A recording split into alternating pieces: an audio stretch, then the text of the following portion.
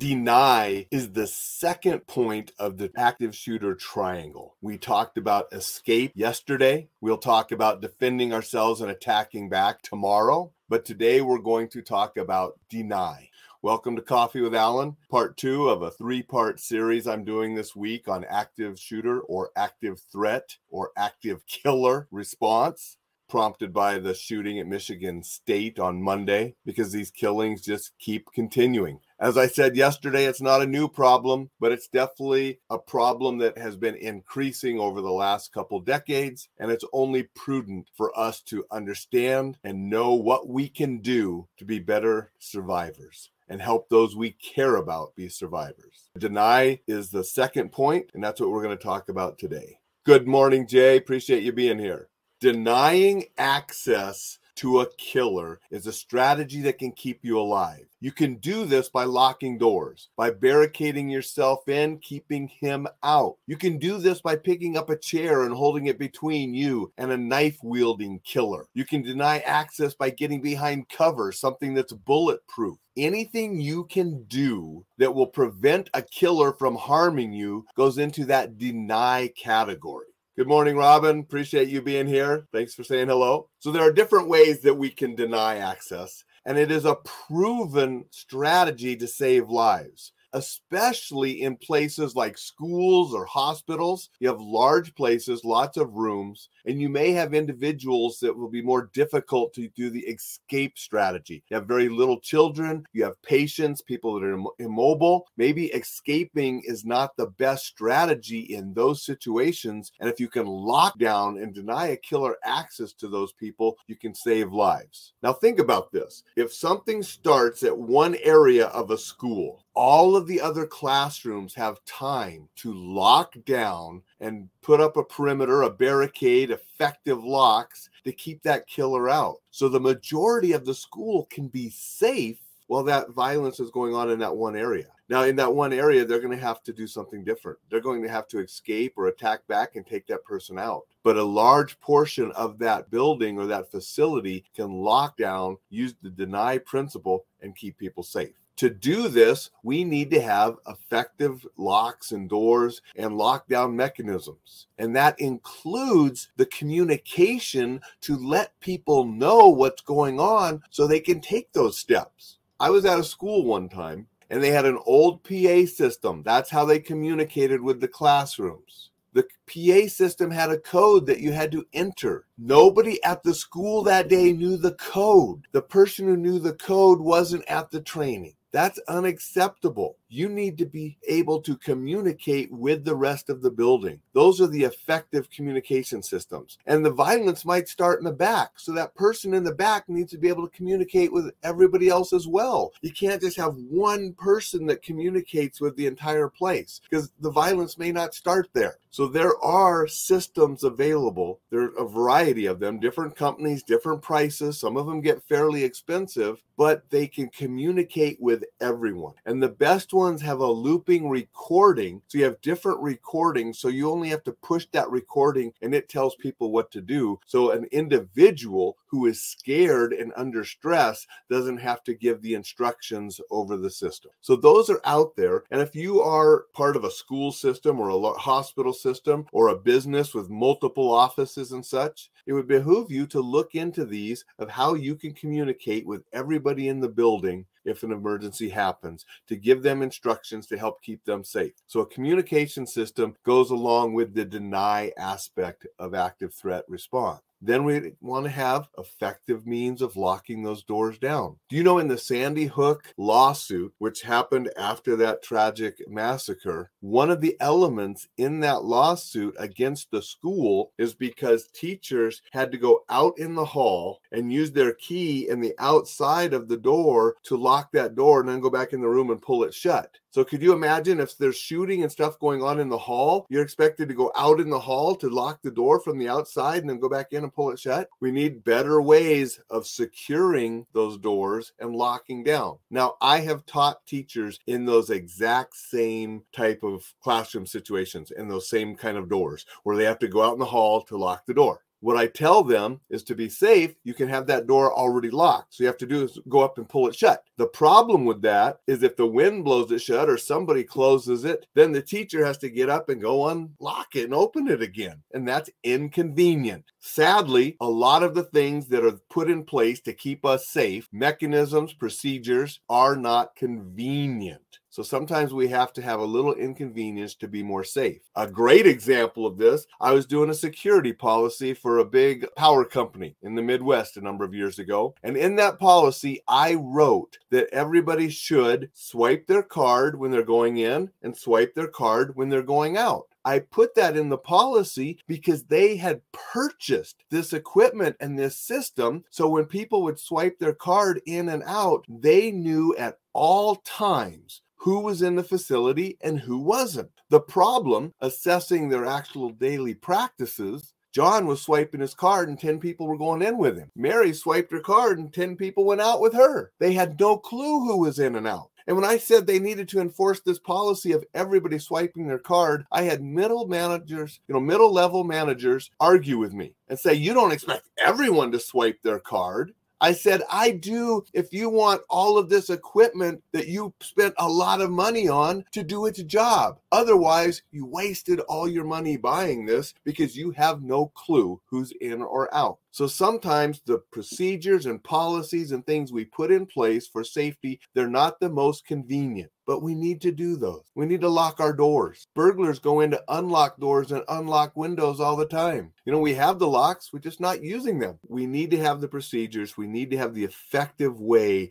to lock things down. Mark says now hospitals, other large buildings have fire doors that can be barricaded, denying large areas to the shooters. Once barricades, other options can be explored. Secondary barricades work on escaping or gathering. Exactly. And we're going to get to that in a minute, Mark. But, you brought that up that once we've locked the door or barricaded, we don't just stop. Richard says, great point about convenience. Thank you, Richard. Appreciate the comment. So Mark brought up a good point, that once we've locked the door, once we've barricaded, we think we're secure, we don't just quit. We don't just go get under the desks and hide and hope. Hiding and hoping is not a plan for success. And that's why I don't like the hide word in run, hide, fight. Yes, hiding can be a way to deny access. If he doesn't see you or hear you, he may go on looking for other killers and it can keep you safe. But I rather have a proactive word, and that's why I like deny, that we are doing things to deny that person access. And once we've locked the door, once we've barricaded, look for an extra exit. Can we escape now? If we've barricaded and we've locked him out and denied him, now is there a way to go to another strategy, which is escape? Maybe out a window, a different door, and if it's safe, maybe we do that. Or we stack by the door and we're prepared to attack back if the lock is breached. We're not going to be under the desk if he breaks in, where we're a sitting target. We're going to be right by the door, where if he gets through that barricaded or locked door, we're going to attack him from an ambush and take him out. And we're going to talk more about that tomorrow. But we're always thinking and trying to better our position and do what we can to keep ourselves and others safe. Jay said, would slow work as well? I'm not exactly sure what you mean by that, Jay. If you want to clarify that, I'll try to answer. So other ways to barricade. Guy with a blade. I said you have a knife.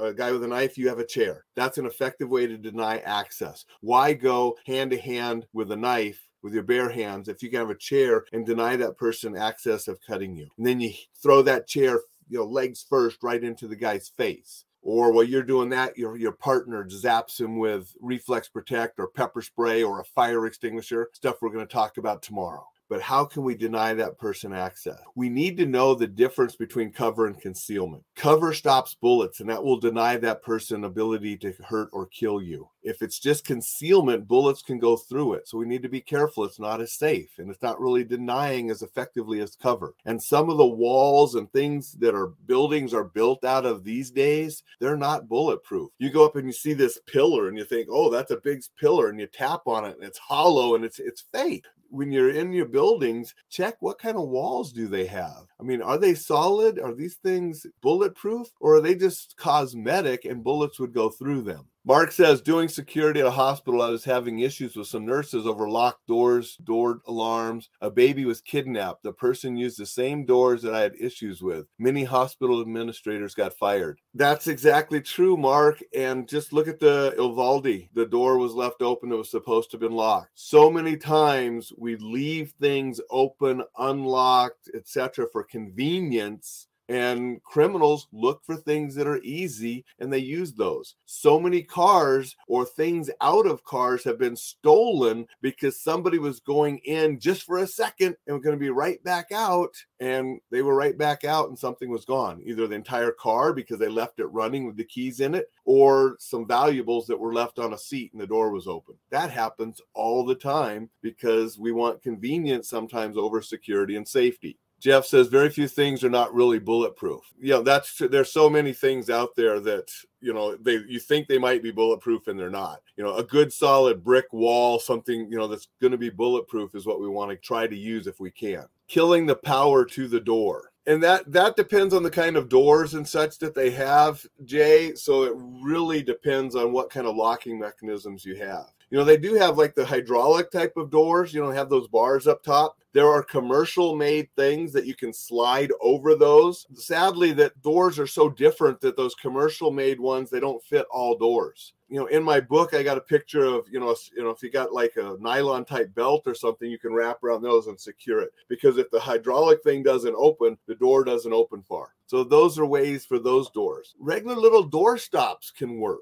When you have open outdoors, a door stop and some of the things won't work as well, but there are different ways you can put something around the handle and secure it beside the door, whether it's makeshift or I've had places actually put these in place. You put an eye bolt beside the door and you have a little cable that you hook over the handle with a carabiner that fits in the eye bolt, and that open outdoor won't open anymore. The problem with some of these is fire codes and fire marshals say you can't do that. Well, no, you can't do that in regular business, but in an emergency with an active killer, you can do it. You just have to have some common sense for some of that. And Jay says to buy time. Anything we can do to buy time to get people to safety can be an effective strategy. Again, there are no cookie cutter absolute answers because these killings happen in all sorts of locations. And so we don't really know what kind of location we're going to be in when this happens. Are we going to be in the supermarket? Are we going to be in Walmart? Are we going to be at church? We're going to be at the mall? We're going to be at the airport? We're going to be at the restaurant? We're going to be at the bar? We're going to be at the college? We're going to be at the school?